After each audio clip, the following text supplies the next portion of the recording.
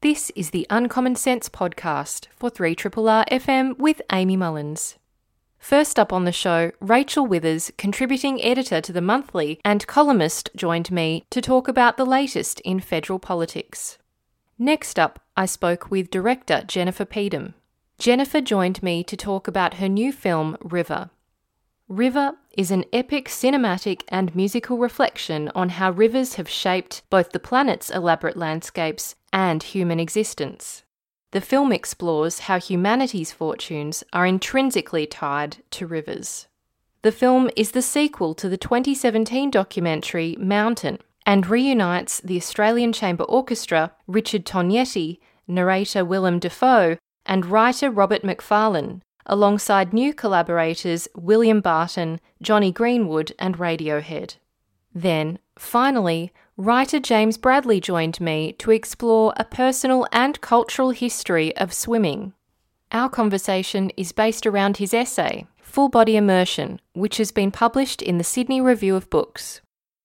And my first guest for the program is Rachel Withers, who is returning to chat about all things federal politics.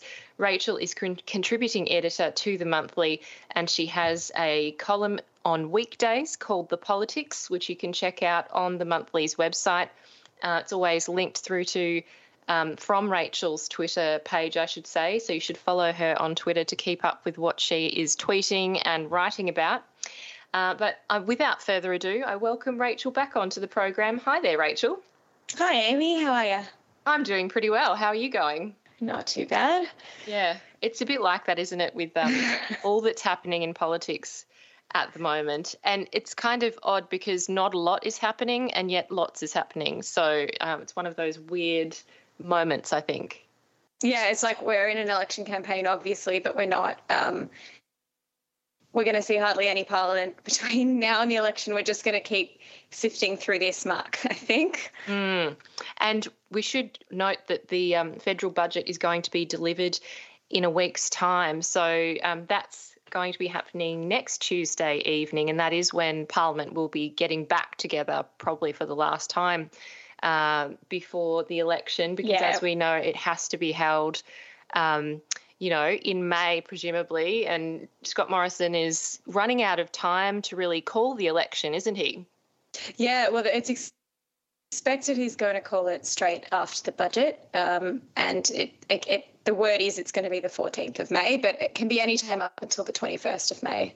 So it's probably going to be called straight after that budget. And I think that's why some people had speculated perhaps that Scott Morrison had got a bit angry with Daniel Andrews, apparently, quote unquote, like sabotaging, the coalition's election prospects by scheduling Shane Warne's state funeral on the day after the budget, which might take the wind out of his sails.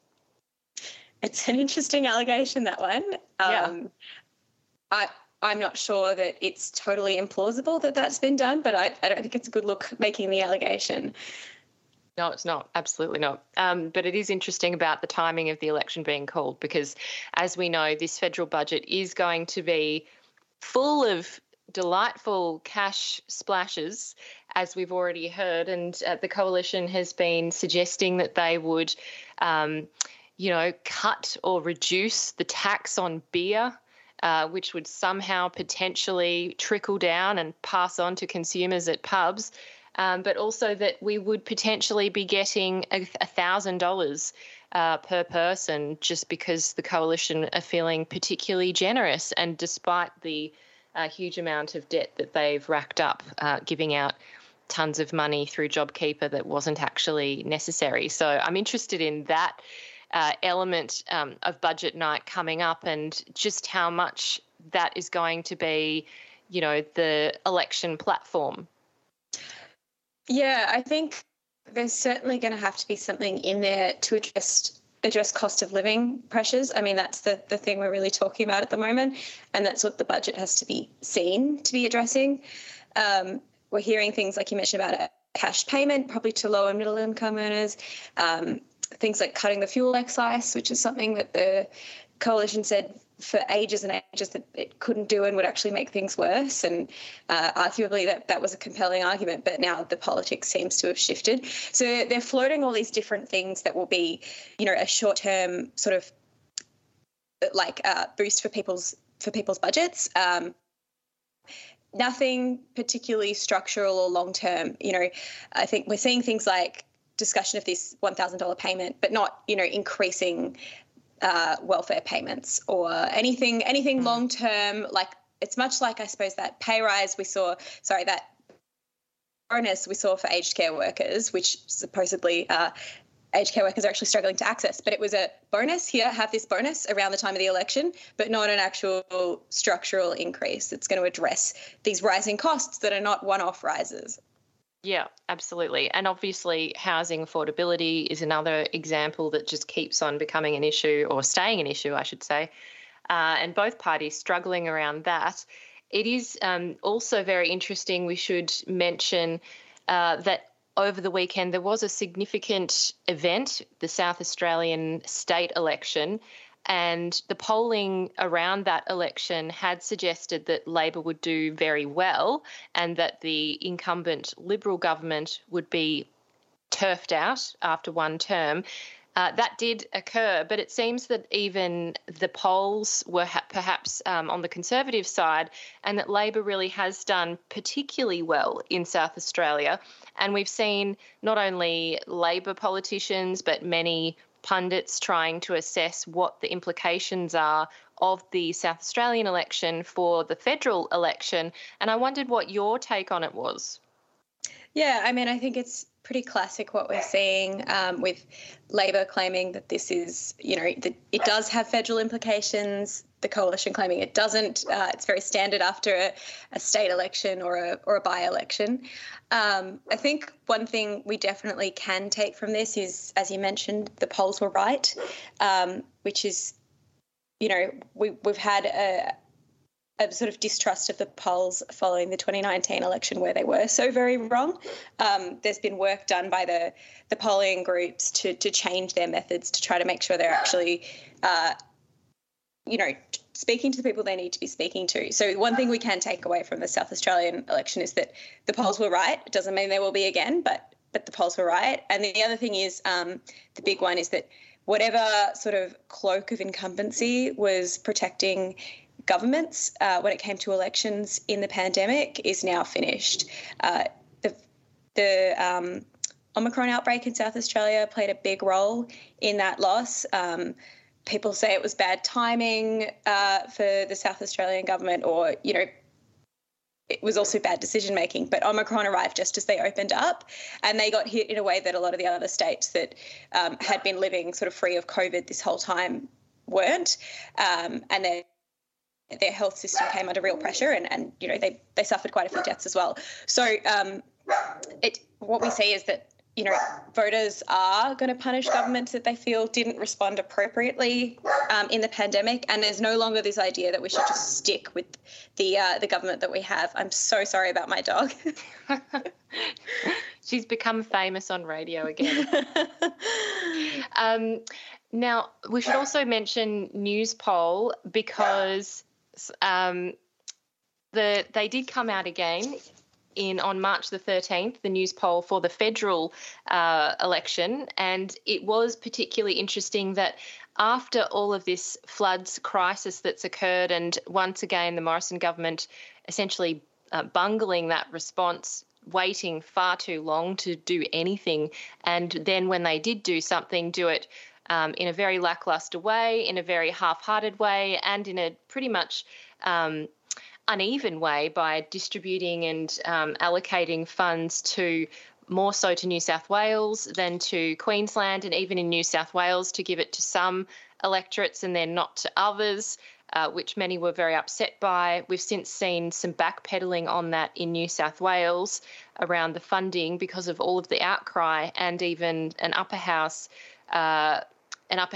Liberal resigning over it and saying that it just wasn't right. So it's interesting to see that, this floods crisis may have had an impact in the polls potentially. And, I mean, it does seem that way. The polling is looking bad and continuing to stay bad for the Liberal Party in the sense that Morrison's approval rating is approve 41, disapprove 55, and the approval rating is going down. We've seen the two-party preferred vote, the Liberal National Coalition at 45 and the Labor Party at 55. So that's a big 10-point gap there. Obviously, in 2019, that was the supposedly unlosable election for Labor. No one wants to make that assumption again, but it does seem that the polls are quite strong and that the kind of level of ability for there to be error must be smaller this time. Yeah, there's also the fact that even if there is an error, this gap is so large that even with a margin of error, even quite a large margin of error, it still looks like Labor would be the victors here. I think there's also a lot of seat-by-seat analysis going on. That's being done more by the parties, but you often see that sort of creeping out in different articles from different columnists who have access to that data. So, on Wednesday we saw Nikki Saba sharing some internal polling, seat by seat, where we saw that it was looking, bad for the government in particular seats in Western Australia, for example, which is, going to be a really important place for them to hold on to seats. I think there's a lot of different polling going on, a lot of different analysis, but whichever way you spin it, it's looking pretty bad for the government. Yeah, and they're not only under threat from Labor, they are also under threat. Key politicians are under threat by and from independents, particularly women at the moment, and a lot of these independents have been noting the interesting choice of branding that some of the politicians have been using, including recently Josh Frydenberg, who started to use teal in his branding, not the traditional Liberal blue, clearly a nod to the teal that's being used by so many of the women independents at the moment, and also even in seats like those that Dave Sharma is in, and also Tim Wilson, we're seeing more and more Liberal politicians removing the Liberal logo, removing references to them being part of the government, and even changing their colours to be similar to their political opponents. I mean, that is also quite a significant development in the sense that they're actually trying to muddy the waters and, I guess, confuse people and distance themselves from Scott Morrison. Yeah, it's so bizarre, isn't it? I can't quite wrap my head around the use of the teal. I wonder if they're trying to troll their opponents or, like, as you say, muddy the waters. But one of the key arguments that these moderate Liberals put forward is that by being part of the Liberal Party, by being part of a governing party, they can actually achieve things. This is what people like Tim Wilson in Goldstein and Dave Sharma and Wentworth really say is that they've been able to push for things like net zero from the inside. Independents are so ineffective, whatnot. But, now they want to portray themselves as sort of these like independent or, unaligned figures. Ultimately, at the end of the day, though, the Liberal Party is going to be on the ballot paper when people go in to vote. That's what's going to be next to Josh Frydenberg's name. That's what's going to be next to Dave Sharma's name. So I just can't understand what they think they're doing with this teal thing.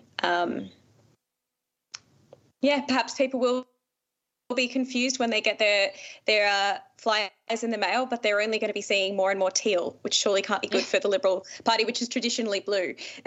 Yeah, exactly. I think lots of people have pointed out it's not really the smartest marketing strategy that they think it is potentially. So we will have to wait and see about that.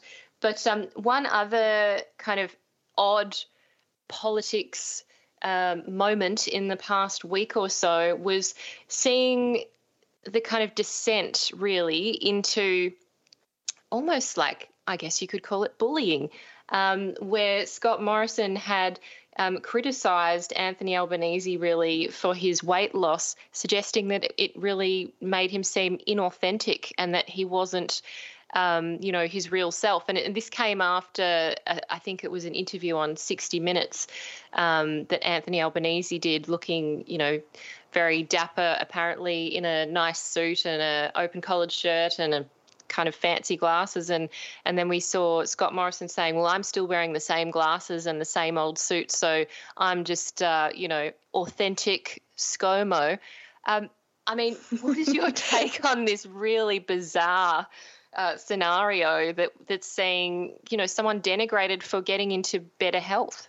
Yeah, I mean, I think that was a real political misplay by Morrison. He was in a really friendly environment that evening. He was on Sky News, and I think he just started sort of mouthing off, and no one's quite sure who he thinks he's appealing to with this dismissal of health and somebody trying to take care of themselves. It's also completely disingenuous because, as people pointed out in the following days, Morrison himself had lost weight after he took on the leadership, and it likes to exercise and likes to talk about swimming every day. But I really laughed there when you said, I'm the authentic ScoMo, because I think that was the bit that really got me, is that authentic ScoMo is such an oxymoron. Like, this is somebody who made up a nickname for himself that was sort of based on the Albo type Australian nickname. You read books about Morrison and nobody remembers him being called ScoMo before he created this particular brand that he's created, of this daggy dad Aussie bloke goes to Bunnings. And so, yeah, for him to be levelling an attack on someone else over authenticity while partaking in a Sky News forum that was actually called the Pub Test, it just had layers and layers of irony. None of it passes the pub test. I think perhaps in 2019 people bought this ScoMo character, but people are seeing through it more and more. And that doesn't mean that he couldn't still win the election, but the idea that he is the authentic bloke here, and that Anthony Albanese, who's been known as Albo for a really long time, mind you, is inauthentic because he bothered to lose weight after a near-death accident, is just bizarre. And it really, it didn't play well, this attack. The editor of the Monthly, Nick Fike, he actually, after I wrote about the pub test, I think last Tuesday or Monday, I saw him tweet that Morrison's political instincts just seem to be going haywire at the moment. He is just grasping onto things that he loves to land an attack. And I feel like he just grasped onto this cake, glasses, suits thing from Albanese's 60 Minutes interview. And it was just a real misfire from Scott Morrison there. Yeah, pretty... Yeah, as we've said, bizarre. It's hard to find words for how bizarre it is. Getting really weird, aren't they? They are very, very weird.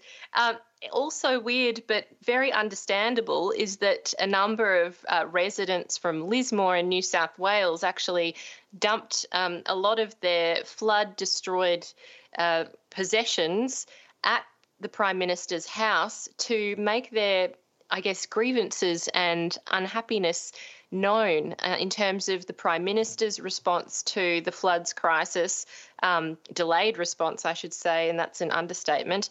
And also the fact that the weather forecast does suggest that there will even be potentially more flooding coming in the next 8 days if that does still continue and come to fruition. So, this is an ongoing issue clearly, and that people in the country in areas of New South Wales and Queensland are very climate aware.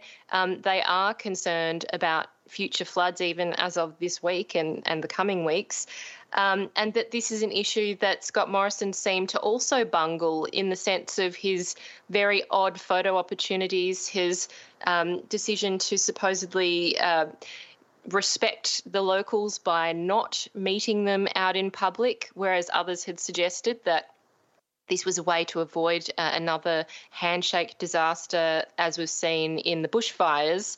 I wondered what your thoughts are now that we've had some time to reflect on the floods crisis and all that's come from that, and the kind of backflips we've seen from the government on some of the funding issues as well. Yeah, look, I mean, that stuff about Morrison not meeting with people, meeting with people in private and then not meeting with constituents who wanted to meet with him, they were lined up to meet with him, was just ridiculous. And I think that day was, in all the efforts to avoid another Cobargo, another Black Summer type look, we got basically that in a different way. And I think you saw that anger with those Lismore residents yesterday coming to Kirribilli and dumping their flood-damaged belongings in front of his home and saying, please, look at us and talk to us. He doesn't seem to get this stuff, and it doesn't seem like he actually can do the things that these people want him to do.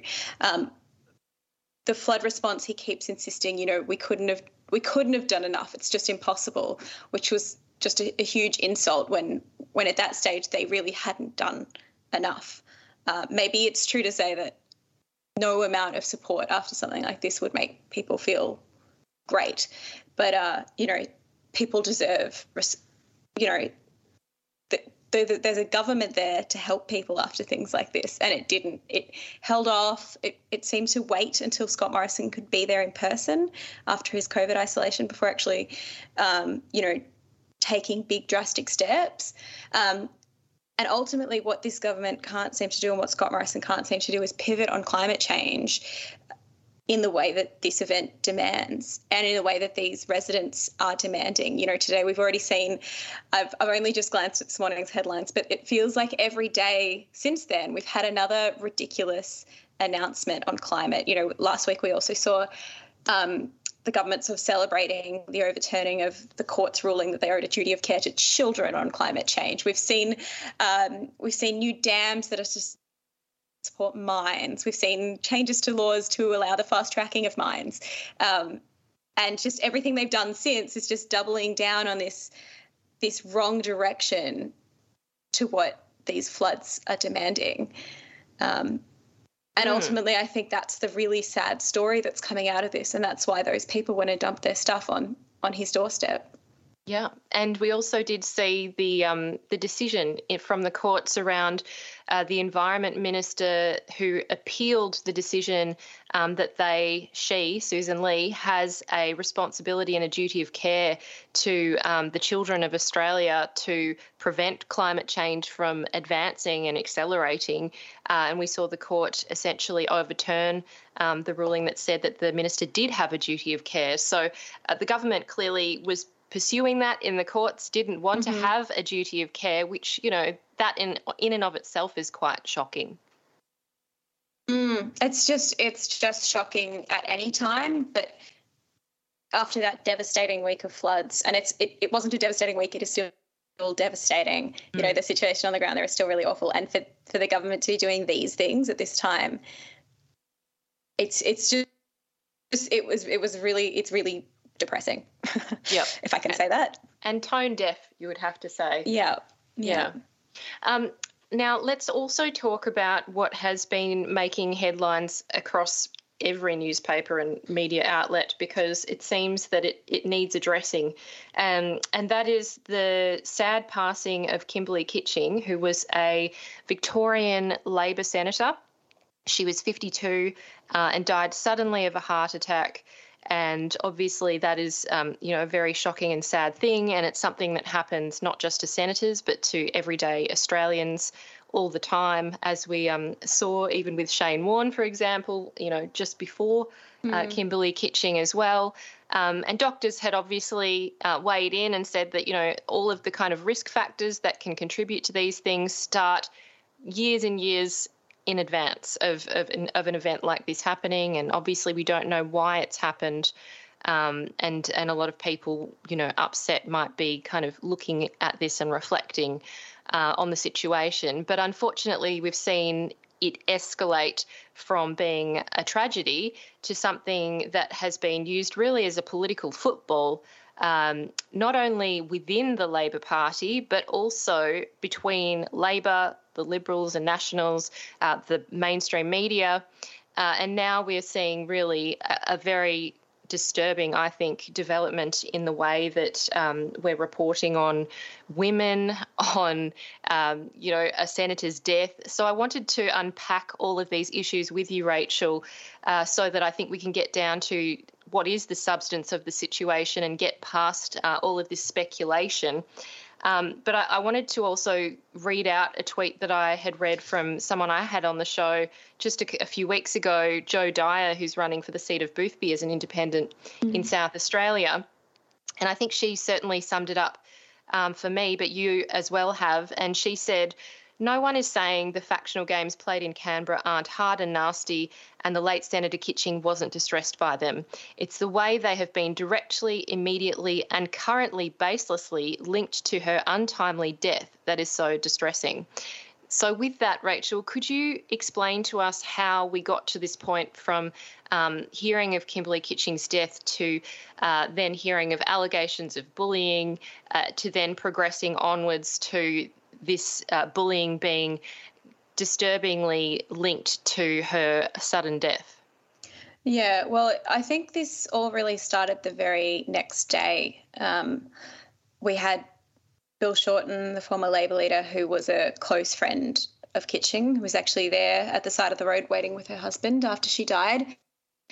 And he sort of very, very emotionally and genuinely said something about, he pushed her into politics and he sort of wondered if she'd have been better off never going in there, that she, he didn't lay any allegations, but he basically suggested that the cut and thrust of politics had maybe contributed to her early death.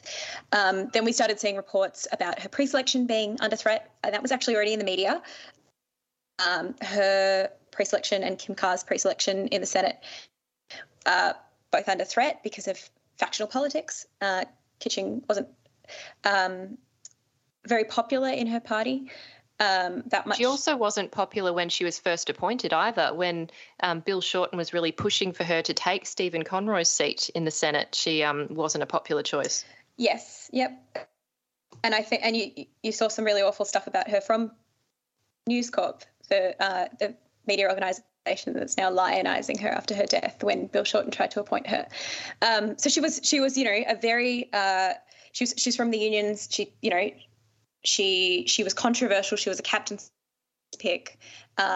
She went in there and she did, she really had some strong values and she really worked across the aisle and did some good things in there. But she was becoming increasingly unpopular. Her faction is shrinking in influence.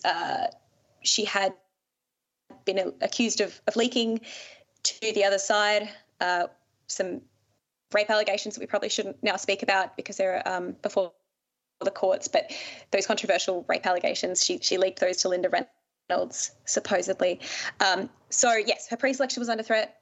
And then last week we saw The Australian run a report declaring that Kitching was being bullied by the mean girls of the Senate, referring to Penny Wong, Christina Kennelly, and Katie Gallagher. Katie Gallagher, sorry. And so, yeah, really this piece that was, again, implying that this had been the cause of her death. Now, I think it's really, really important that we call that stuff out. The links between whatever was going on, whatever is alleged to have been going on with this factional stuff and with this political stuff hasn't been proven to be the cause of her death. And this is a really vicious sort of campaign to turn a death and some allegations and to link them and to imply that this killed her. And I think it's really important that that's called out. And, yeah, the other thing that's being done here is people are taking this very complex story of some factional stuff and a pre-selection being hung over someone's head, and some disagreements in the Senate that I'm not sure we've heard both sides of yet. They're being used to claim that Labor has a women problem, that women were bullying women, and therefore Labor, should take a good hard look at itself, and how dare Labor have politicised things that the coalition had done last year. And this line just seems to be getting worse and worse and worse. There's something really appalling today comparing or putting side by side the Kitching story and the story of Hannah Clark, who was murdered by her estranged husband, implying that these are both issues that need to be talked about if we're going to move things forward for women in Australia. And I think even if Kitching was being bullied, and we don't know that, and it's a really complicated story with so many agendas and so many people making anonymous allegations, I do believe we should look at those, by the way. But I think attempts to pretend that that's the same as misogyny, and that's the same as this, systemic undermining of women in politics, in society, is just really, really gross. And it's being done by people who just do not care about women's issues at all. Even if Kitching was being aggressively bullied, and we don't know that, it's not an issue of misogyny. It's not an issue of sexism. No. And I think people want to use it to just be like, both sides are the same. Everybody, all the parties are gross, and I think that probably all the parties are gross. But to claim that whatever was going on with Kimberley Kitching with misogyny is just so disingenuous, and I'm not sure. I understand why certain journalists are doing it, but I don't understand why so many journalists across the board are now chiming into this particular line.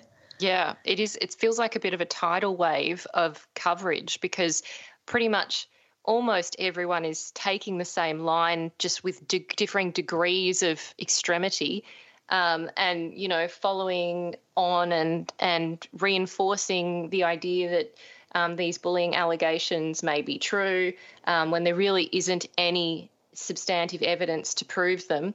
And also that, another thing that's come up and that came up last year was that the culture in politics and at Parliament House in general is toxic and very bad, obviously. And that's the case, as you said, across all parties. Factional politics, when it comes to pre-selections, is brutal.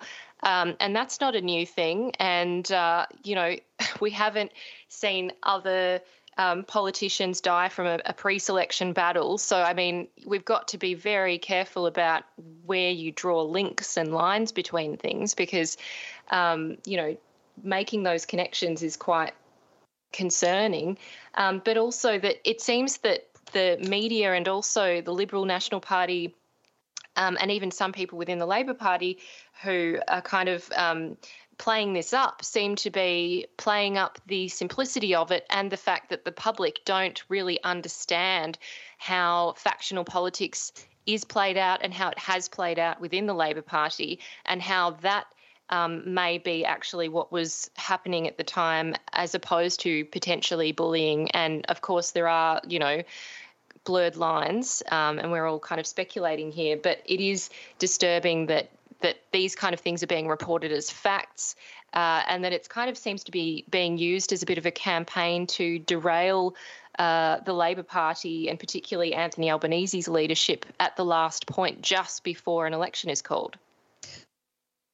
Yeah, and I can understand why certain elements within the coalition are doing that. I can't understand why people within Labor are doing that, because we can see that this is coming from inside and outside.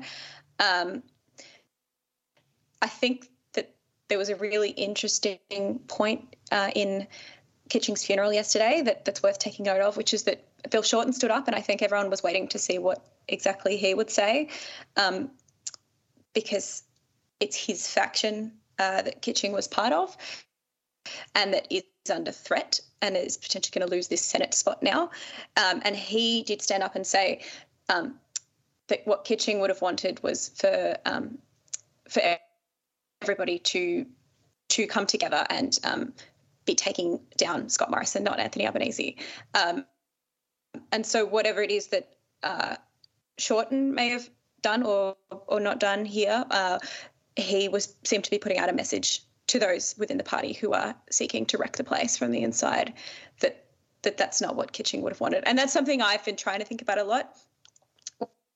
What is it that Kitching would have wanted? And I don't profess to know. But I don't think the way this has been done has been in any way respectful to her memory. No, absolutely not. And that is really what it comes down to, is respect for another human being and their memory, and also their family as well, and their friends. And one thing that the ALP has done, and that particularly the leadership had been saying, is that we don't want to talk about this in public because, I mean, she hadn't even had her funeral as of until yesterday. So the response from Anthony Albanese and even from the 3 senators, female senators who'd been named as supposedly the alleged bullies, had not really said much until very, very recently, including a statement that the 3 had put out.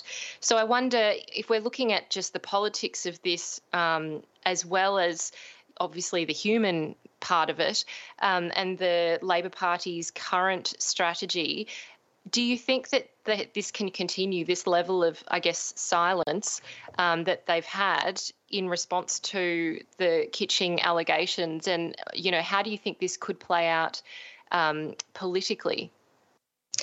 I think it depends what the media decides to do ultimately. The coalition is probably likely to keep hammering this. We've had Richard Marles come out and say that the party will be reviewing its culture in an ongoing way. That probably won't be enough to satisfy people, or, you know, the critics who are prosecuting this in the media. But ultimately, with the way that it's been handled so far, I'm not sure that an inquiry or a quiet internal inquiry is going to be handled respectfully either. I think the best thing to do would be to have a respectful, quiet inquiry and to look into what happened here. And I think everyone in politics probably should now be thinking a little more about how they treat one another, without jumping to the conclusion that anyone killed someone. But, you know, I think this is yet another opportunity to look at the culture, but to do it without, you know, viciously slandering and bullying people. Absolutely. And you did quote Kimberly Kitching yourself at the end of your column from last week, when you said that Kimberly tweeted in 2018, when there were reports of bullying issues within the Greens party, she had written on Twitter, "Every party has internal drama, but you can't solve a bullying saga with more bullying," which I really think should be the final word on that, because it really just says it all. Yeah, and I wanted to, you know, who knows how she'd respond to this one, but I think that more bullying, and that's what's happening right now, is really not the answer. Yeah. Rachel, it's been great to chat with you and to get to the heart of a lot of these matters, and also to try and unpick what is going on in Canberra and what's happening in the lead up to this election. As you said, we are technically not in an election campaign, but we are. So it's great to chat with you and to talk about all of these issues, which are very critical in the sense that we're going to see a new government elected, whether that is keeping the incumbent or potentially seeing a Labor government or even a hung parliament, who knows. But it is very important to democracy that we talk about these things. So thank you so much, Rachel, for taking the time to chat with us today. Absolutely. Thanks for having me, Amy. You're listening to a Triple R podcast. Discover more podcasts from Triple R exploring science, technology, food, books, social issues, politics and more. To listen, hit up the Triple R website or your favourite podcast platform.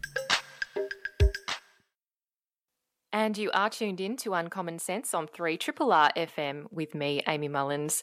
And I'm delighted to welcome back onto this show Jennifer Peedom, who is a director, a film director, in fact. She has directed many films, including some that you would definitely have seen.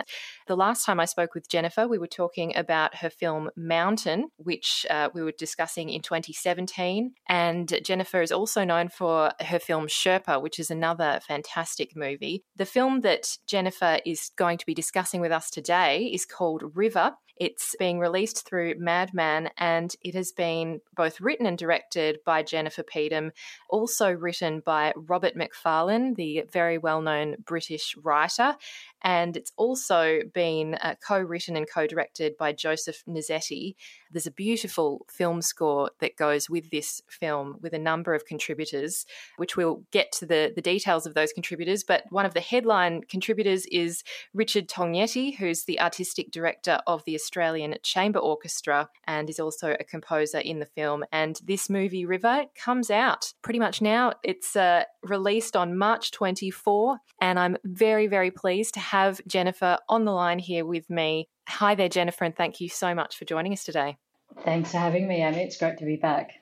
It's really lovely to get to talk to you about a film that I have absolutely enjoyed, and also a film along similar lines to Mountain in its style and approach. And I was interested in reading the notes that it's actually forming part of a trilogy. So this is the second film, Mountain being the first. So I'm excited to hear that there may be a third. So that's pretty cool. Yeah. Look, maybe a little way off, but that's the plan. I like things going in threes. It does have a good ring to it. And why would you stop when you've got such a good thing going? And I think that personally, we were just talking off air about Mountain, and I mean, I certainly am happy to admit that Mountain is one of my favourite films that I've ever watched, and I continue to rewatch it over and over again. And part of that is because you feel so transported and you feel this closeness to the subject, whether it's mountains or in this case, rivers. So I wonder if you could share with us a little bit about the style of these films, firstly, given that the subject of the film are these kind of all-encompassing huge features of nature, huge subjects of nature. Yeah, I mean, I think it's probably impossible to separate the way that these films came about in the first place, which was that Richard Tognetti from the Australian Chamber Orchestra actually approached me to collaborate and sort of commission this work that became Mountain, both the concert and the movie. And it kind of dictates to a certain extent how you make these films, because you're not making a normal documentary. There's very little, if any, dialogue in these films at all.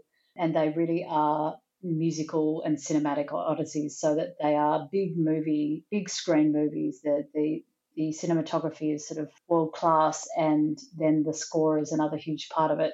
And so it kind of dictated the way that we made this film, because you can't have a lot of talking in a movie where there is an orchestra playing a concert at the same time. So I think that explains something about the way these kind of projects began. And I think, to be totally honest with you, the success of Mountain surprised us all. I'd just finished making Sherpa, which had kind of really hit a global audience. And this to me was like a chance to do a kind of really small experimental creative work. It was like a little bit of an artistic side hustle, and it ended up outperforming Sherpa at the box office.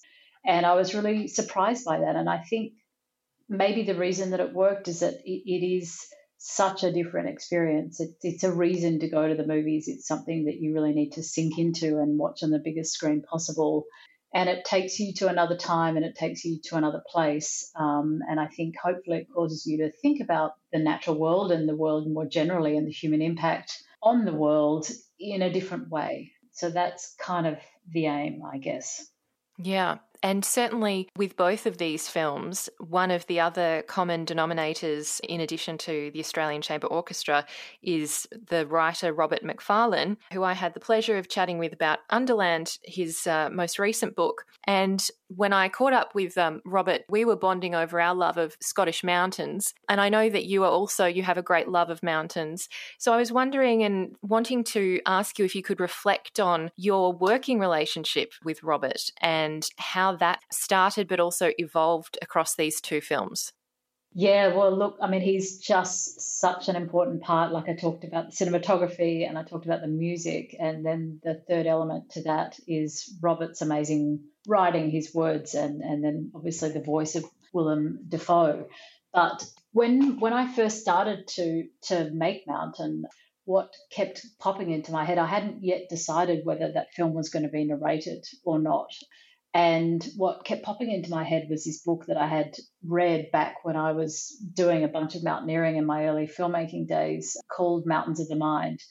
And I went back and had underlined all those years earlier all of these passages that kind of attempted to explain why people would risk their lives to climb a mountain. And really that's what that film was exploring, and it just felt like it made sense to get in contact with Robert. And I had to go over to London for the London Film Festival where Sherpa was screening, and I reached out to him, and luckily he answered my email, and I jumped on a train and went down and saw him at Cambridge where he lives and works. And we just had the most amazing kind of 2-hour meeting in his office, which is just piled high with books. And yet he could go to any one book and open it right to the right page and find a particular passage that he wanted to share with me about some other amazing author who'd written something about mountains. And so it was a wonderful first meeting, and it's been a friendship that's grown, and we've seen very little of each other. I've only actually seen Robert in person one other time. That was when Mountain screened at the Barbican with the Australian Chamber Orchestra in London. We've had this wonderful friendship that has just been such an important part of the creative element of these films. And so when we came round to going again, which we wanted to do with the Australian Chamber Orchestra, and Robert was just the first phone call I made really to see if he would be interested in exploring this, and we began to talk about what we would do next, why we would do it. And he really felt that this film needed to be more urgent than Mountain was, and we talked about the idea that mountains are far less vulnerable to harm than rivers are. And so it began, one of many conversations, and the entire collaboration took place over Zoom and mainly in the COVID lockdowns. But it was just a really wonderful experience. I can't speak more highly of Robert Macfarlane. He's just one of the loveliest people I've ever had the pleasure to work with. Yeah, exactly. Lovely and warm and kind and generous. Yeah, and passionate and highly, highly intelligent and very, very talented. And exceptionally articulate. Exceptionally. I know. I wish he was here today. He's much more articulate than me. I pretty much underline everything he writes. It's just so poetic, it's so beautiful and understated, but it says enough. It says just the right amount, I think, in this film. And Robert, I know in a previous interview when he was reflecting on this film, and it relates back to what you've just said about the damage that's done to nature and to rivers in particular, Robert had reflected that, quote, any writing about nature now cannot really think outside the shadow of menace and damage. It has to take account of that as well as wonder and hope. And it seems that that's what this film is doing, is that it's having all of those elements. It's talking about the early creation of rivers and their meaning to Earth, but also to humans, but then also how humans in the Anthropocene are shaping rivers. So I wanted to talk a bit about that before we jump into some of the film production elements.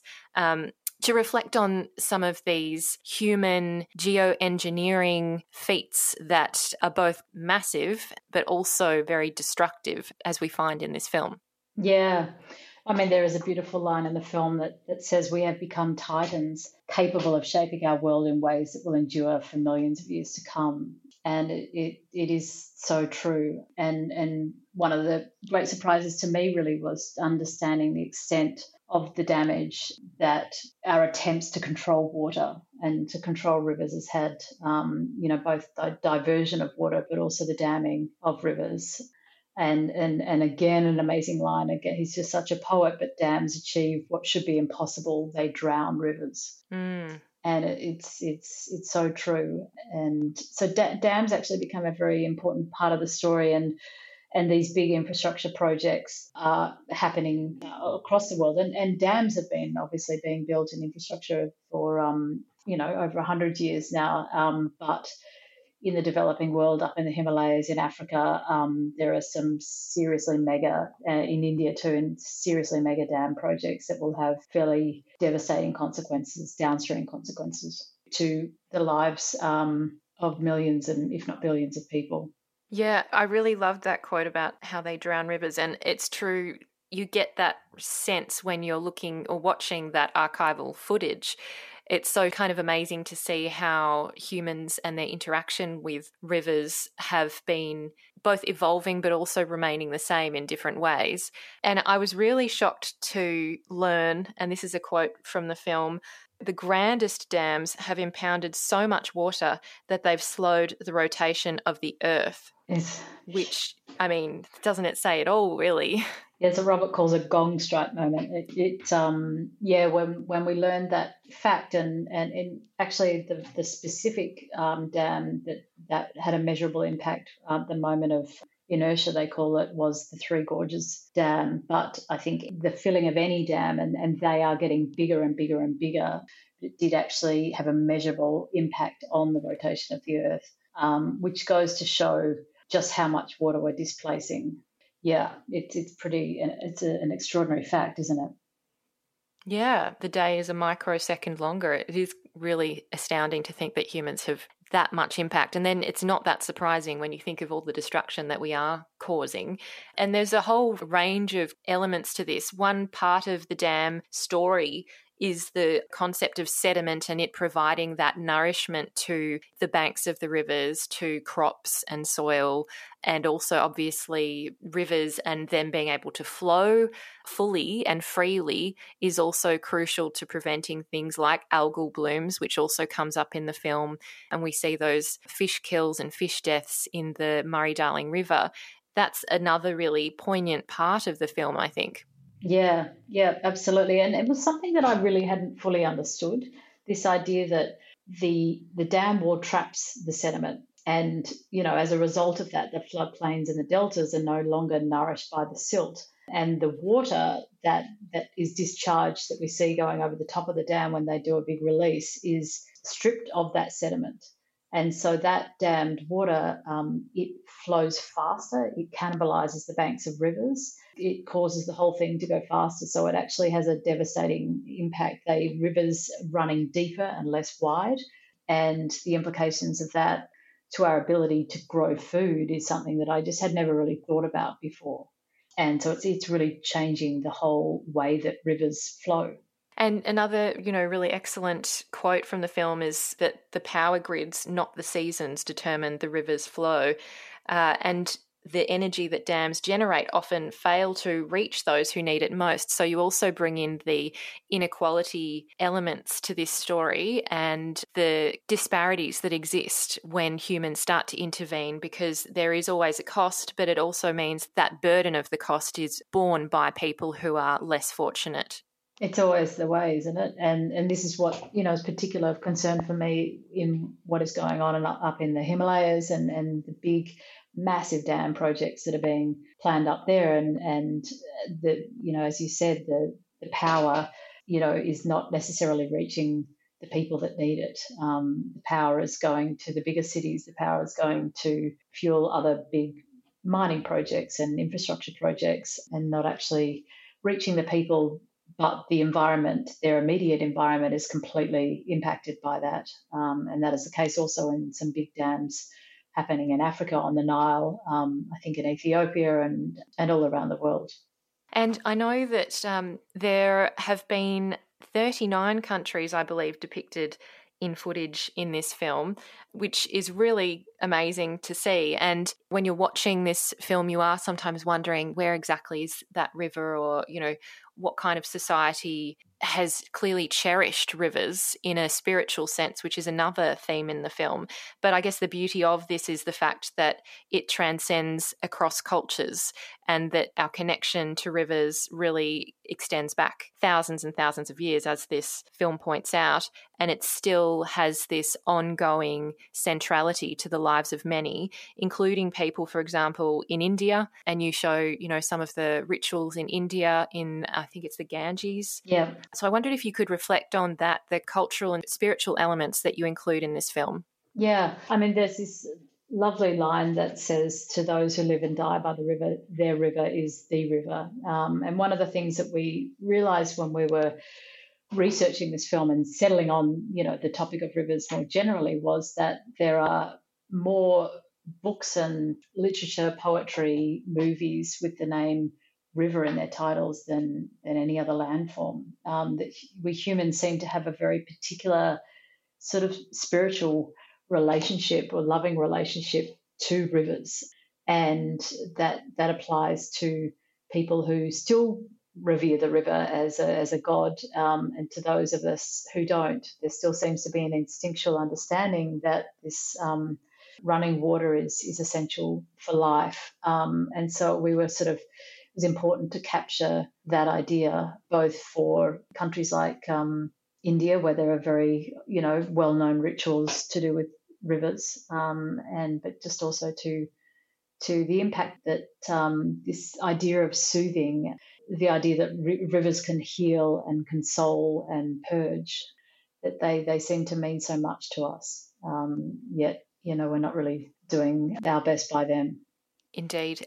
I was reflecting on, when I was watching this film, there are a number of gorgeous shots that almost seem abstract because they're aerial shots of the earth looking down, and you can see the rivers as these kind of veins that are running through the landscape. And they almost look like, in many cases, a tree of life. So I wondered if you could talk a little bit about that cinematography and that footage that is so artistic, really, and what you were kind of trying to do with that, and what you were hoping to do with the different types of cinematography you were using. Yeah. I mean, we deploy all sorts of different techniques in this film. Drones are obviously a huge part of it, and drone cinematography is really, you know, the technology has come a long way, just even in the number of years since we've made Mountain. And some of that work was, you know, was actually from photographers, drone photographers, that took these stills that when you first look at them, you think you're looking at a painting. You're not quite sure what you're actually looking at. And then some of those images that you're referring to that look like trees and the tree of life. I mean, it is amazing how these patterns replicate themselves in nature. And you can really only see that and tell that story of rivers from above looking down. And in this case, we decided that it was important to go even higher again. And we reached out to a photographer called Benjamin Grant, who was actually collaborating with NASA and other satellites, space satellite companies, to collect photography, mainly focusing on the human impact from space. And he had some beautiful images. I mean, the NASA library is freely available, but you really need an expert eye to know when to even get in there and where to look. And so we worked with him, and we put together time-lapse photography from space to tell the story of the human impact on rivers. So that whole section, the time-lapse from space, was really a chapter of the film that we call Greed, and the other section that we actually call it the art sequence, because it is actually a moment to just reflect on the beauty of rivers across landscape after having been through a fairly tough place in the film. I think it's after the dam sequence. So just to reflect on the beauty of these landforms and rivers and landscape. Yeah, it does provide that visual relief and a kind of mental space for contemplation, and, as you say, this place to enjoy and appreciate the wonder of rivers. And that is one of my favourite parts of the film, definitely. And one of the others was the drone footage from, I believe it was Dutch cinematographer Ralph Hogenberg, where you were just basically like flying down from, I think it was a glacier as it melted through to where the river begins. And it's just this really high speed, kind of almost feels like a bit of a roller coaster ride, but it was quite enthralling to have that experience as a viewer.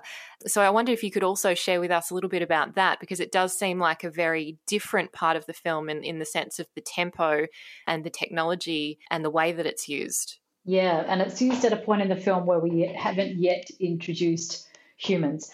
That particular drone pilot, really talented young guy who funnily goes by the name online as Shaggy FPV. And we met a lot of these young guys when we were sort of realised we weren't going to be able to get out and shoot as much as we wanted to, who are just, they specialise in this one thing, and they fly these drones and they fly them fast, and they fly them with a technique called proximity flying, which means they get as close as they can to the ground or the rock wall or whatever it is that they're filming. And they're just highly skilled pilots, and they crash a lot of those drones, and they have good insurance, I think. And in the case of Ralph, he actually wears a 3D sort of headset, and it's like he's almost playing a video game, and he's controlling the drone with a joystick. And so we actually found his footage, and he, like a number of the other cinematographers that we ended up working with, were really just thrilled to be involved in the project. Many of them had seen Mountain, and it spoke to them in the way that it sounds like it spoke to you, and they were just really keen to be involved. So that became an unexpected joy of making the project, just the enthusiasm with which these young guys were just so keen to contribute to this story, and meant that we could include work like that. And that particular shot that you're talking about is Richard Tonghetti paired it, and he was really keen to. He's a huge Bach fan, Richard. And he really wanted to use Bach in the film, and he had this particular violin concerto in mind. And I had actually put another piece of music there and was really hanging on tight to it because I loved it so much. And this particular piece of Bach needed to be rearranged and all sorts of things to fit to this particular shot. And he went off and he rearranged this Bach violin concerto into this orchestral rearrangement. And it is one of the most extraordinary pairings of Bach to any visuals I think you'll probably ever see. It is quite extraordinary, and all performed by this incredibly talented orchestra, the Australian Chamber Orchestra. I'm glad you bring that up, because that comes to my next question. And it also goes to that point that you're making about collaboration, given that I heard in one of your interviews that you were saying that pre-production began around the first week of the lockdowns around COVID. So clearly, collaboration was a necessary part of it, and maybe became even more essential given the restrictions that were involved. And then you've had all these wondrous circumstances and things that may not have been part of the film that then did become part of the film, like Ralph's work, as we were just discussing. But then there's the ACO, obviously, and Richard Tonghetti and the others who he's worked with and you've worked with on the music in this film. And obviously there are those rearrangements of the kind of classics by Vivaldi and Bach that you've mentioned, but then there's also original works as well. One of the ones I remember writing down was Water, which was really beautiful, and a live recording on the soundtrack. And of course, Radiohead as well. That final song is just absolutely stunning. It really does make you get teary, I think. I certainly teared up watching it and hearing it. Yeah, well, so Water, the piece that you just mentioned there, was actually commissioned by the Australian Chamber Orchestra of Johnny Greenwood from Radiohead. So they already had this existing relationship and had commissioned this work called Water. And so, we were able to access Water for River, which worked beautifully well. And then as a result of that relationship, we were able to use that particular Radiohead track, which is called Harry Patch, which it is a really emotional piece of music. It's actually about the last World War One soldier in the UK who died. Radiohead wrote that song about him, and it is so it has this real melancholy to it, but there is also a hopefulness to it, and it is one of my favourite sequences in the film, and it is the story of the water returning, after some fairly traumatic scenes before it, but the music is just such an important part, and it really dictates the way these kinds of films are made, and because they aren't ordinary documentaries, they are designed from day one as concert movies. They are designed as concerts as well, because both films exist in the live form with the Australian Chamber Orchestra as well as the cinema form. And they're the same movie, but they are quite different experiences. And so collaboration is, it's an overused word, but it is, and it is one that's absolutely necessary in filmmaking. And I would argue even more so in a project like this, because you are leaning so heavily on these other artists. And I do think that the Australian Chamber Orchestra are known to be, the best chamber orchestra in the world. They really are world class. They tour internationally, they tour nationally, and they are a very small group of world class musicians. And that feeds into the level and the quality and the standard of the music in these films. And I really think it does a lot to elevate. So I'm just really grateful to their tremendous talent. Absolutely. And I was just reflecting on when you're putting it together, I wondered what the dynamic is between the music, the narration, and the footage, and how you manage that in terms of what is responsive to what and what comes first, or, how do you manage that as a director? Yeah, look, it's actually probably the most challenging element of making this film and also Mountain, because, classical music, you can't cut it up, but you can't just fade it out either. And so it's and the fact that it is being commissioned and needs to work as a concert always needs to be kept in mind. So Richard is always the gatekeeper and the guardian of his audience and how the project works for his audience. And I'm sort of on the other side worrying about how it's going to work in the cinema audience, who may be less classically music literate, but not necessarily.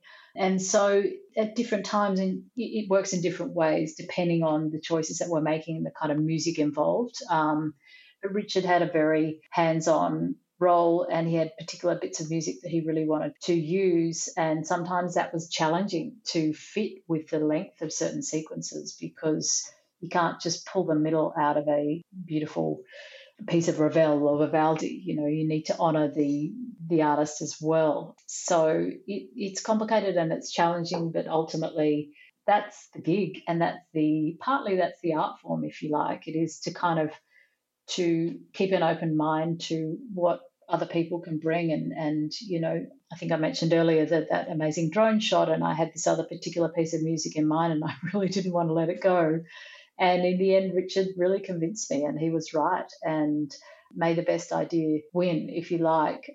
And, about half the music is what you call traditional classical repertoire, and then the rest of it is more bespoke composition. So, our relationship in those music cues works in a more traditional way, where we have the scene has been cut rather than us cutting to the other. It works the other way around, and then Richard and other composers. Piers Burbuck de Vere is another composer who worked on the score, and the wonderful Australian composer and performer William Barton also wrote some original composition for the film. So we really had the kind of A team of composers, as well as then the wonderful Johnny Greenwood and the Radiohead.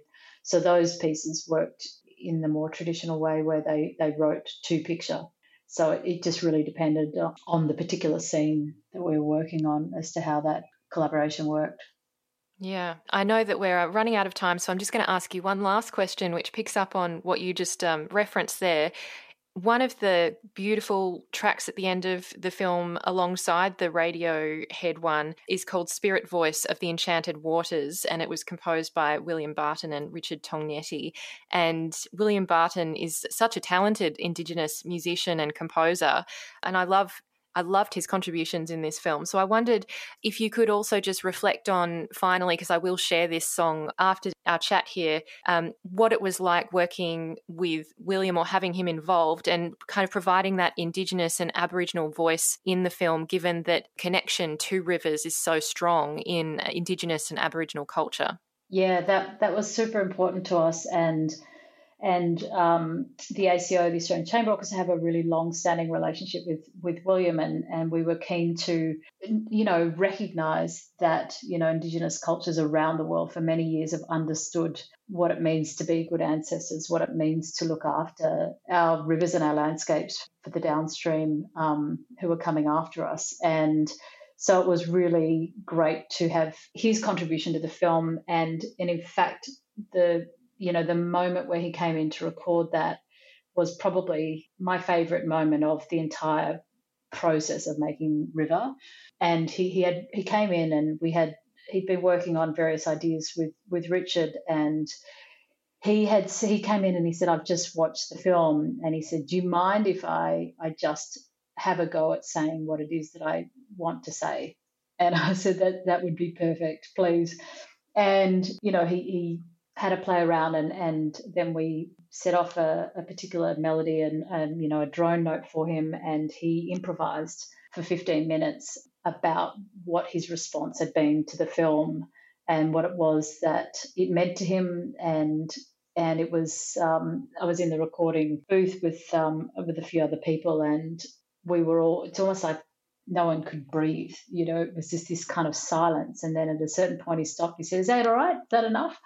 And I kind of looked around the room, and everyone was in tears. Yeah. It was a really moving moment. And to see another artist reflect on what you've created in such a way, but he just said exactly what it was that needed to be said because it's the final cue in the film, and it is incredibly special. And I felt just privileged to be there and witness that moment, because it really was one of those moments that they don't happen very often. Thanks for sharing that story. I think it really does translate in the film, that it is so moving. So I do appreciate you taking the time to share that story and all these others with us, Jennifer. And I really do congratulate you and all of your collaborators on this film, River, which is released on March 24 and is directed by yourself, Jennifer Peedom, and written by Robert McFarlane, and obviously so many other wonderful contributors that we've been discussing today. So thank you for taking the time to join me today, and all the best. Thanks so much, Amy. It's been great to chat. This is a podcast from Triple R, an independent media organisation in Melbourne, Australia. To find out more about Triple R, or to explore many more shows, podcasts, articles, videos and interviews, head to the Triple R website, rrr.org.au. And you are tuned in to 3RRR FM 102.7 FM on your dial, streaming at rrr.org.au, and also on the radio, that old school thing, 102.7 FM. It's really lovely to be with you on this Tuesday morning, and it's a little bit overcast at the moment. So we'll see how the rest of the day pans out, but I'm feeling very contemplative, especially after that last chat looking at rivers. And now we're going to be talking on a similar theme, looking at water, but particularly the history of swimming, a cultural and personal history of swimming. I'm speaking now with writer James Bradley, and he's written an essay for the Sydney Review of Books called Full Body Immersion. And you may be familiar with James's work. He's written many books. Some of the more recent titles include Ghost Species, The Buried Ark, and The Silent Invasion. And of course, James writes essays, as you would know, and as you will hear as we talk about this really beautiful essay. So I welcome James onto the program. Hi there, James, and thank you so much for taking the time. Oh, hi, Amy. Thank you for having me. It's great to be here. And it's also great to talk to you, someone who I have technically known on Twitter for what feels like a lifetime, but have never spoken to verbally.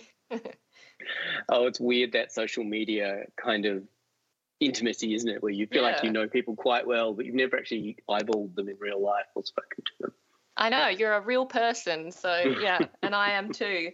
It is really interesting. And, I mean, This essay came out at the end of November last year, and when I first read it, I was just struck with the complexity and the beauty and the depth of the history, the cultural history that humans have with swimming and how swimming has evolved and developed over time.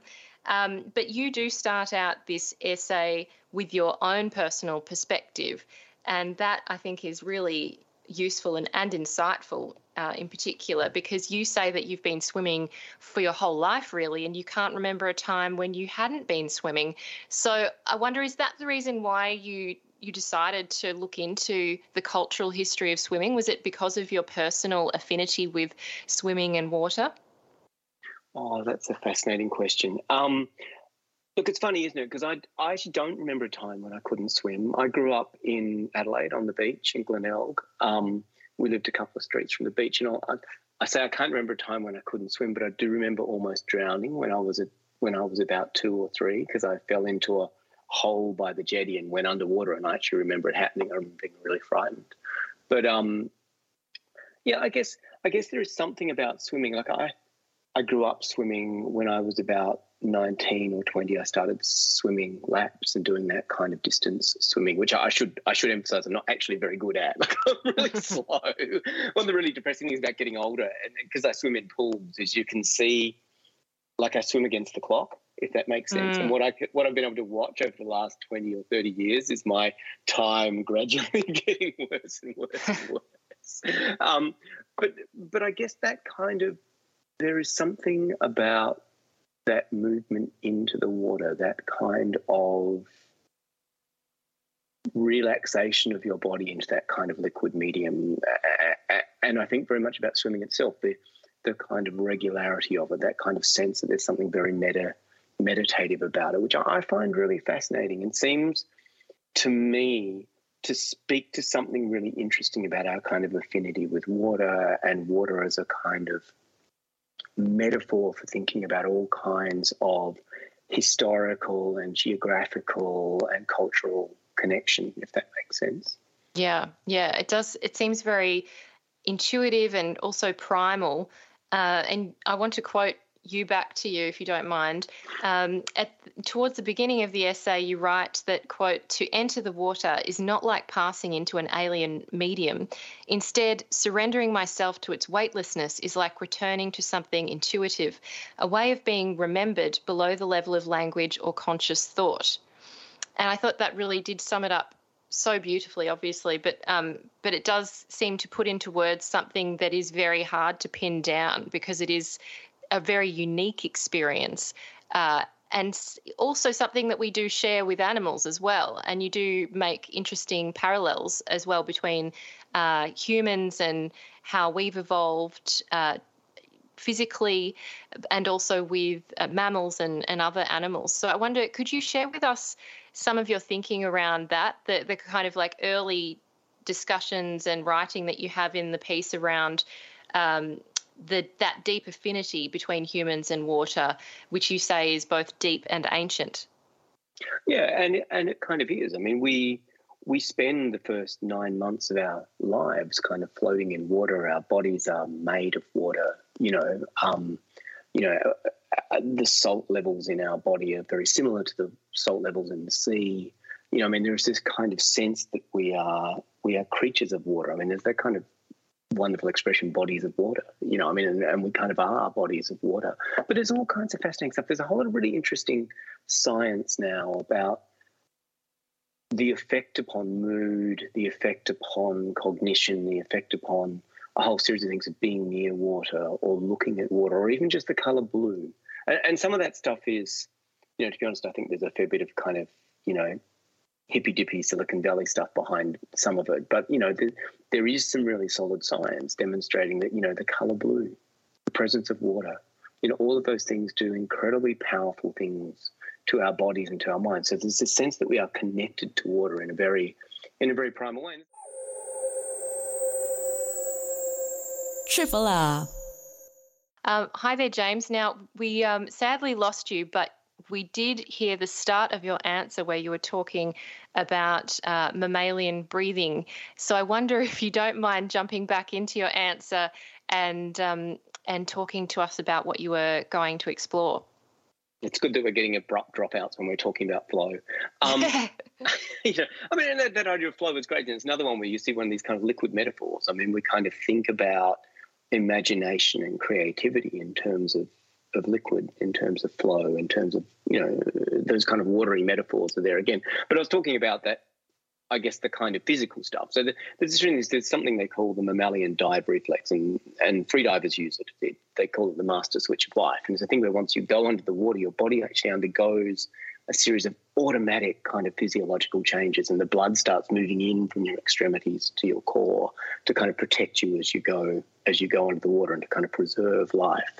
And and there's other fascinating stuff. There's this kind of hokey theory from the 70s called the aquatic ape theory, which still drives paleontologists insane. I was reading a very cranky, when I was doing research for this piece, I was reading a piece by a paleontologist who studies human evolution. It was just, you could kind of hear her head exploding as she wrote this piece. But I mean, the aquatic ape theory was developed by an English writer, and essentially it says that there was an ape there was a human ancestor who went back to the water, and that's how we lost our body hair. That's why we've got so much subcutaneous fat. It's a kind of explanation for various kinds of physiological things in our bodies. Now, it's not true. There is no evidence for this, although people love the theory.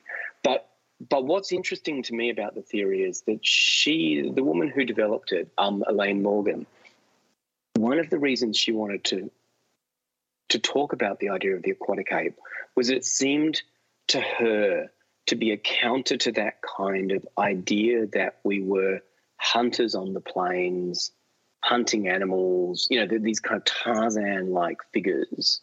And it pushed you back to a kind of more liquid, more cooperative, a different way of conceiving of human evolution. I think what's really fascinating is when you read someone like, David Graeber writing about the kind of origins of human culture, you see there again this kind of push away from these kind of highly hierarchical, highly male, highly patriarchal kind of ideas of human evolution. So there is something really, that kind of aquatic ape theory at a kind of scientific level is bogus, but as a kind of social construct kind of pushes you towards some slightly more interesting places, I think. Yeah. It's interesting that in this essay you also draw out the ways in which close contact with the water has shaped human beings. And there's one really interesting example about the Bajau people of Southeast Asia who made their home on the waters of the Philippines. And I was really surprised to hear about how they've kind of had these series of genetic adaptations that apparently equip them to spend more time underwater. So it was really interesting to me to even have this idea that humans, although that theory you mentioned before, is clearly not true, that there are other ways that humans have been more concretely shaped by water. Yeah, I mean, that's a really interesting study. What it does is there seems to be an alteration to a gene amongst that population, and they seem to have a higher level of particular thyroid hormones. And it means that their spleens get bigger, and that means that they can basically hold their breath underwater for longer. So there is a kind of a genetic alteration within that group. That's not the only one like that. I think there's a gene from Denisovans which turns up in Tibetans and seems to be associated with their capacity to kind of operate on lower levels of oxygen to a lot of other people. So, I mean, there are those kind of genetic tendencies within particular bits of the human population. Now, I should say that I think there's been a bit of an argument about the kind of ethics of this particular study. I mean, I don't think it's an argument about the results of the study. I think it's an argument about the way the study was conducted. There was not sufficient consultation with the people involved, I understand. So there are some kind of question marks sitting over it. But yeah, I mean, the kind of the sense that you might actually be altered by long association with the water. There's also really fascinating there's people they call the sea nomads who live in the Andaman Sea, and they seem to be that, you know, they kind of, right from a very early age, they're diving underwater all the time, and that's kind of how their kind of society is organised. And they seem to develop the ability to see underwater, like they actually, there's a kind of an effect upon the kind of shape of the eye. So that, you know, most of us need a mask to see underwater, but Moken people seem to be able to actually just see underwater, which is really, really interesting. So, I mean, that kind of physical stuff is very interesting. But I mean, I wouldn't want to push it too hard. Does that make sense? I mean, I think once you're getting into the land of kind of talking about particular populations and genetic flows within them, it starts to get a bit tendentious. But there is some evidence around the vaginal people and the spleens. And we're talking obviously about pre-colonial times, and you do also address the idea of how certain populations, you know, might have migrated across to different lands. And of course, you know, one other obvious example is Australia's Indigenous peoples who migrated through Indonesia over 60,000 years ago, and you were, you know, talking about the ways in which they may have made that journey. And obviously there's a lot of speculation around that, as well as the Pacific peoples and that kind of thing. But I wonder, you know, when we're looking at those Indigenous cultures, what do we know about their relationship to swimming? Well, so one of the things that's important to preface this by saying is that lots of those Indigenous cultures have quite different accounts of where, you know, I guess where they came from. But what we know from the archaeological evidence about Indigenous people in Australia is they made their way down through the kind of land bridge from across Indonesia, you know, 60,000 years ago or so. Now, the problem with that land bridge is that it didn't go all the way. So although you could kind of walk for large sections of it, eventually there's a big bit that you have to get across. And there's a couple of different routes that they could have taken, but essentially you've got to cross about 100 kilometres of sea. And you simply can't do that without boats. And the evidence seems to be that they did it lots and lots of times. It wasn't an accident, you know, it was a deliberate migration. And it's very difficult to imagine that people could have had the kind of reasonably sophisticated maritime technology that would let them do that if they couldn't also swim. I mean, over in the Americas, you see the same thing. I mean, the movement of people into the Americas seems to have been down what they call the Kelp Road. So because there were ice sheets sitting on the continent, people moved along the coast, and they probably did it by boat. You know, and we know that, like, you know, you can't have a kind of ocean-going culture like that unless people can swim. So we know they must have been swimming. We also know, you know, we can be reasonably confident that lots of the kinds of that Homo erectus was able to swim because they were clearly using boats to travel quite long distances.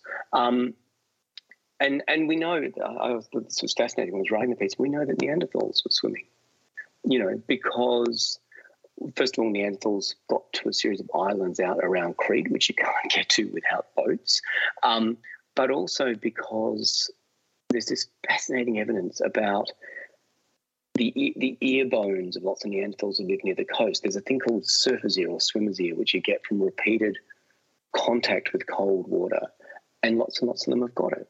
And we also know that they were using particular shells which, because of the wear patterns on them, had to be being taken from underwater. They have to be taken from 2 or 3 metres under the water. So we kind of know that they were diving down to get the shells, and we know that they were catching things like dolphins and butchering them and seals.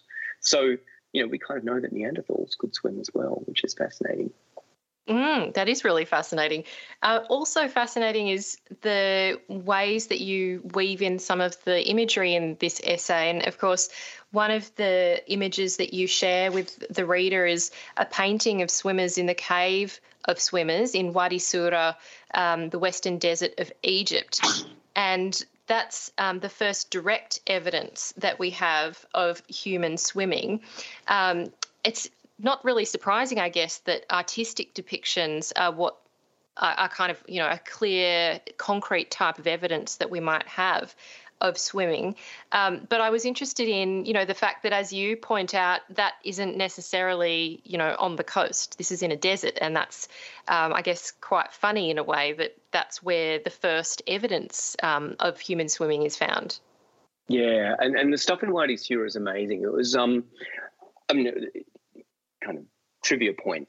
There's that amazing sequence in the middle of The English Patient, the Michael Ondaatje novel, where they're in the kind of cave of swimmers, and this is the cave of swimmers. It was found in the 1930s by a Hungarian archaeologist called Almasi, and he's the kind of character that Ondaatje based the English Patient on.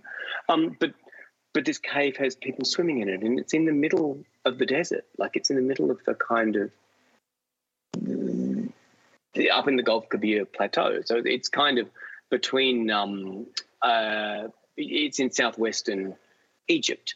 And, at the moment it's one of the driest places on earth. But, 10,000 years ago it wasn't, because there's a kind of wobble in the Earth's axis.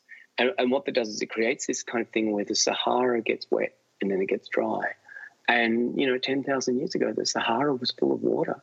It was filled with huge lakes, and there were all these cultures there with people who kind of caught fish and killed hippos and made pots and did all these amazing things.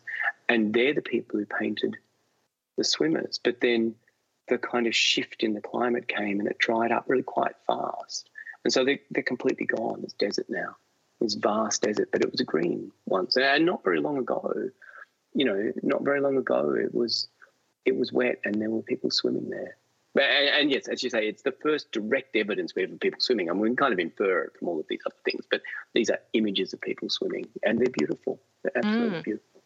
Yeah, they really are. And we go from that point, hearing about the first direct human evidence, and you talk about the obvious fact that the Greeks and the Romans were very enthusiastic swimmers, and many of us will be familiar with the idea of public baths. And the statues that we see celebrating the human form, as you write. But also what is, I guess, really interesting to me is the fact that Europeans in particular abandoned the water, as you write, often coming to regard the ocean in particular with fear and horror.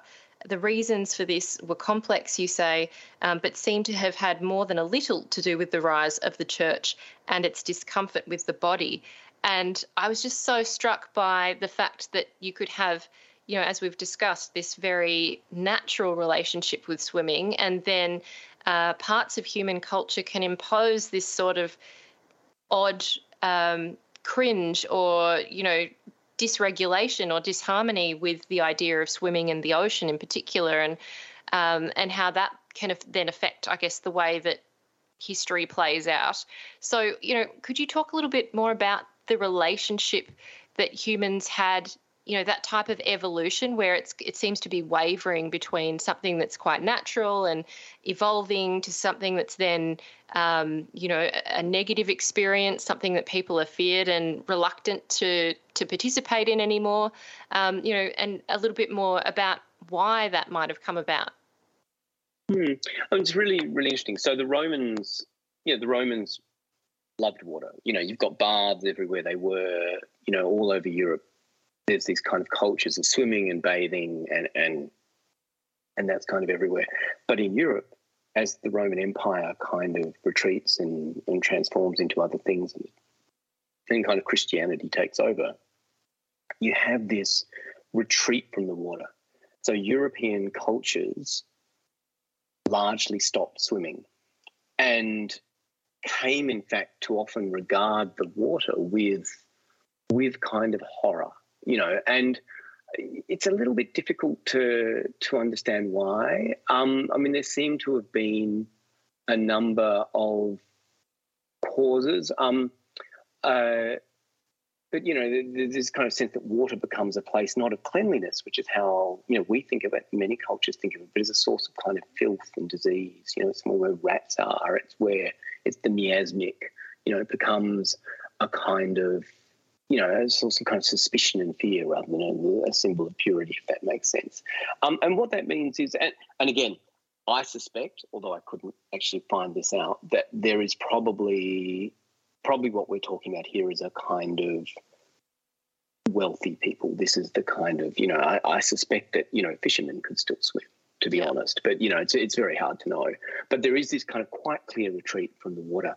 And that doesn't change until in Europe. And that doesn't change until about the 16th century, when you suddenly get this kind of people talking about swimming again. There's a series of kind of books that come along, and they start arguing that swimming should be part of the kind of education of young noblemen. It should be something that people learn to do.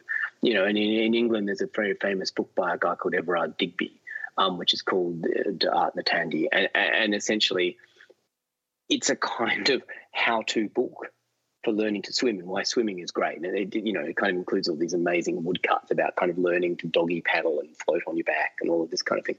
But there's this kind of sense that the water again becomes a place that you might play, a place that you might, kind of exercise, a place that you might kind of enter and not be afraid of. And that, we might begin to think about kind of bodies in water in a different kind of way. Yeah, and you do write that Digby advocates 4 strokes in that book: breaststroke, backstroke, a form of side stroke, and an exhausting-looking doggy paddle. And there are pictures of the woodcuts in this essay. And, I mean, it does bring me back to what you mentioned in this essay, which is what is it that we mean when we talk about swimming? And you say that for many people who swim regularly, the strokes we use feel intuitive, and we are familiar with strokes like freestyle, breaststroke, backstroke, butterfly. But as you point out, an example being butterfly, these strokes have been developed and refined over many years, and they've been kind of evolving through many different people. And I guess the example of butterfly is a really interesting one, with the double underarm stroke, having 3 people potentially contributing to that development, and then, another individual adding the dolphin kick to it, and then finally a Japanese swimmer, Jiro Nagasawa, combining the two to create the butterfly. I mean, that to me is mind-boggling that it's kind of developed over that way across so many different cultures.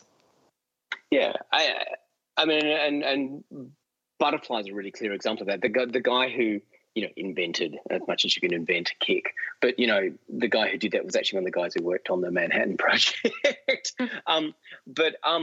Yeah, I mean, I think that's really fascinating. This kind of, we think of these strokes as natural, like we think of them as just so for. If you're a contemporary Australian, you tend to think, well, there's freestyle, there's breaststroke, there's side stroke, there's backstroke, and doggy paddle and some other things. But, they're the kind of strokes that we do, but they all have a kind of history. And so butterflies is really obvious because it was only really developed in the 20th century. But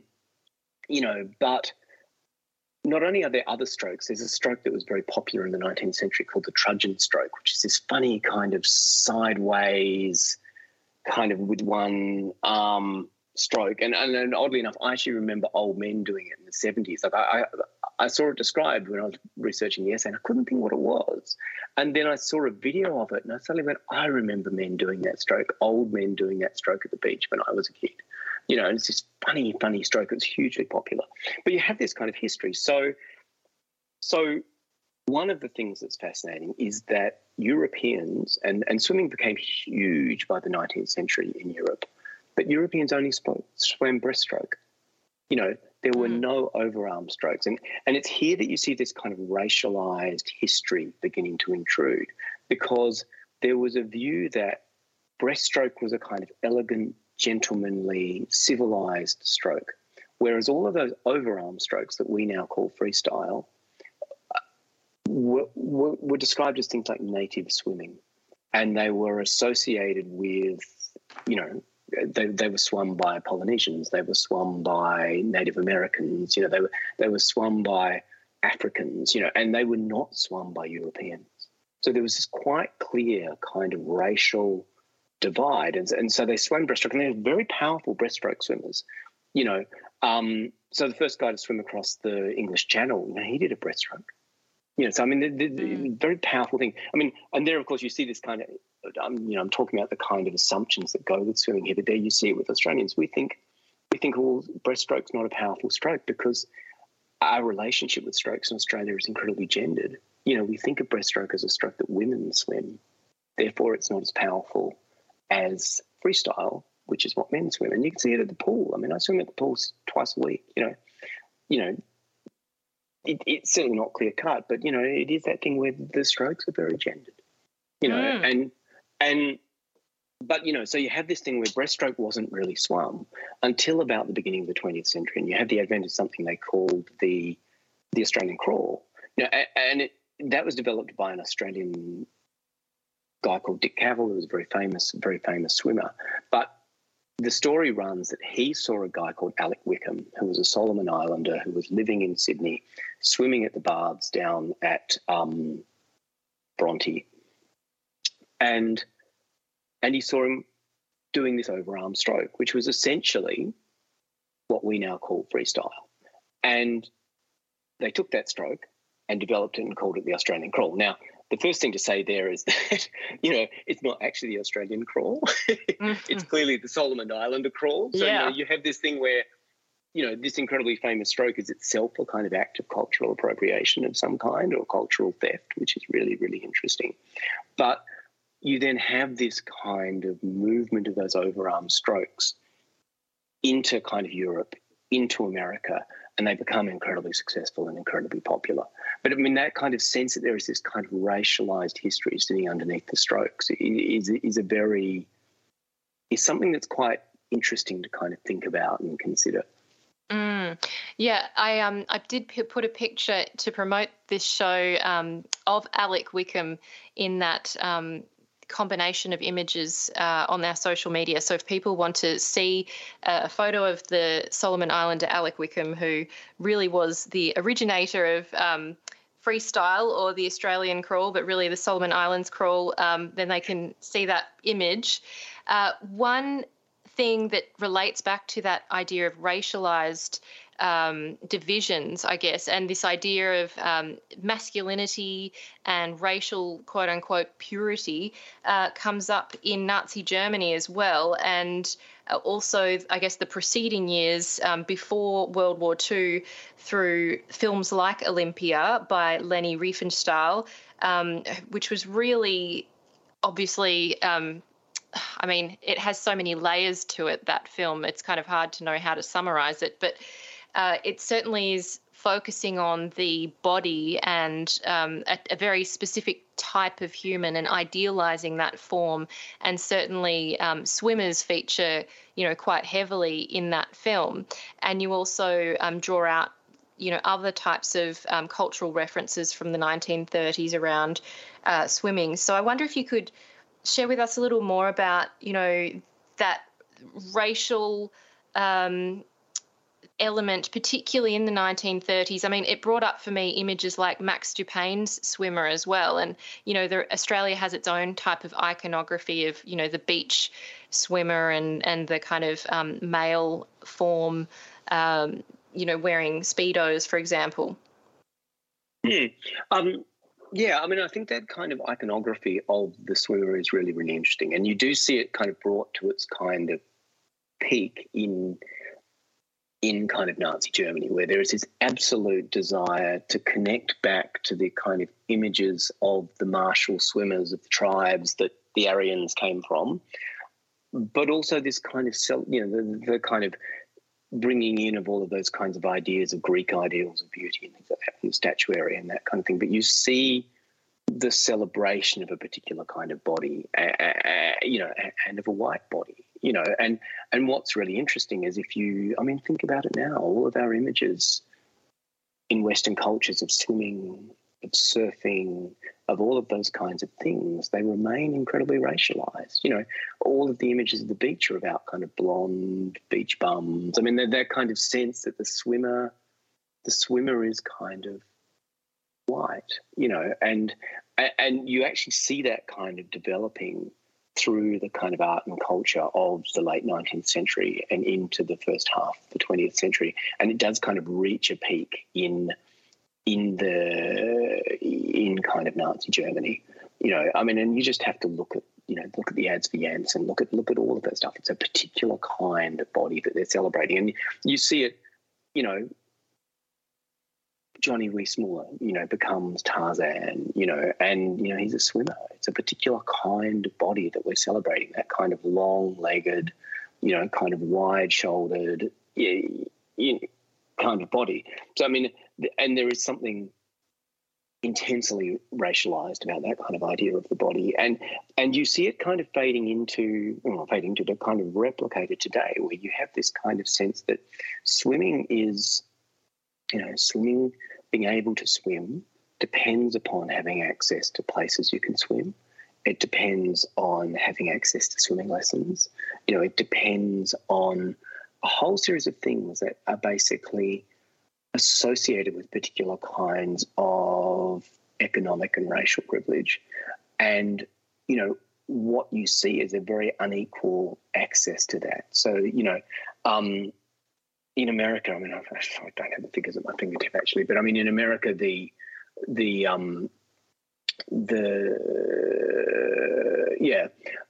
in America, you have a situation where only 1% of the 40,000 swimmers registered with USA Swimming are African American.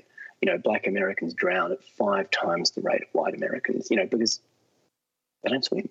They can't swim. You have this kind of, you have much less access to pools. In Australia, we have a long history of kind of Indigenous people being restricted from access to beaches, being restricted from access to pools, and here as well, you have a situation where I think Indigenous Australians are, almost twice as likely to drown as non-Indigenous Australians. So you have this kind of sense that those kind of racialised underpinnings of kind of swimming continue on even now. It's so true. And to finish out this chat, James, as we've only got a minute left, but I just wanted to read out the last couple of sentences from your piece, because it really was a great way of ending things, is that you say, in that future, we all need to be swimmers to know how to survive, but we will also need to learn to recognise our connectedness, the bonds that bind us to each other, the way we are a part of a larger whole.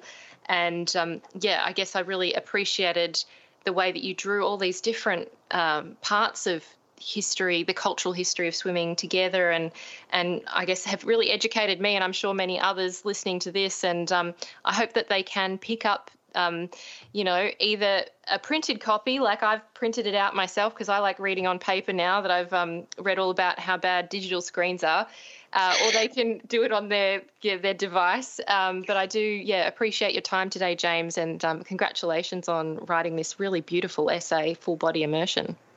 Oh, thank you very much. I'm really glad you enjoyed it. And thank you for having me. Thank you. I've just been speaking with writer James Bradley, and we've been discussing his essay for the Sydney Review of Books called Full Body Immersion, which is a cultural and personal history of swimming. I'm Amy Mullins, and you've been listening to the Uncommon Sense podcast. Uncommon Sense is a radio show broadcast on 3RRR FM in Melbourne every Tuesday between 9am and 12pm.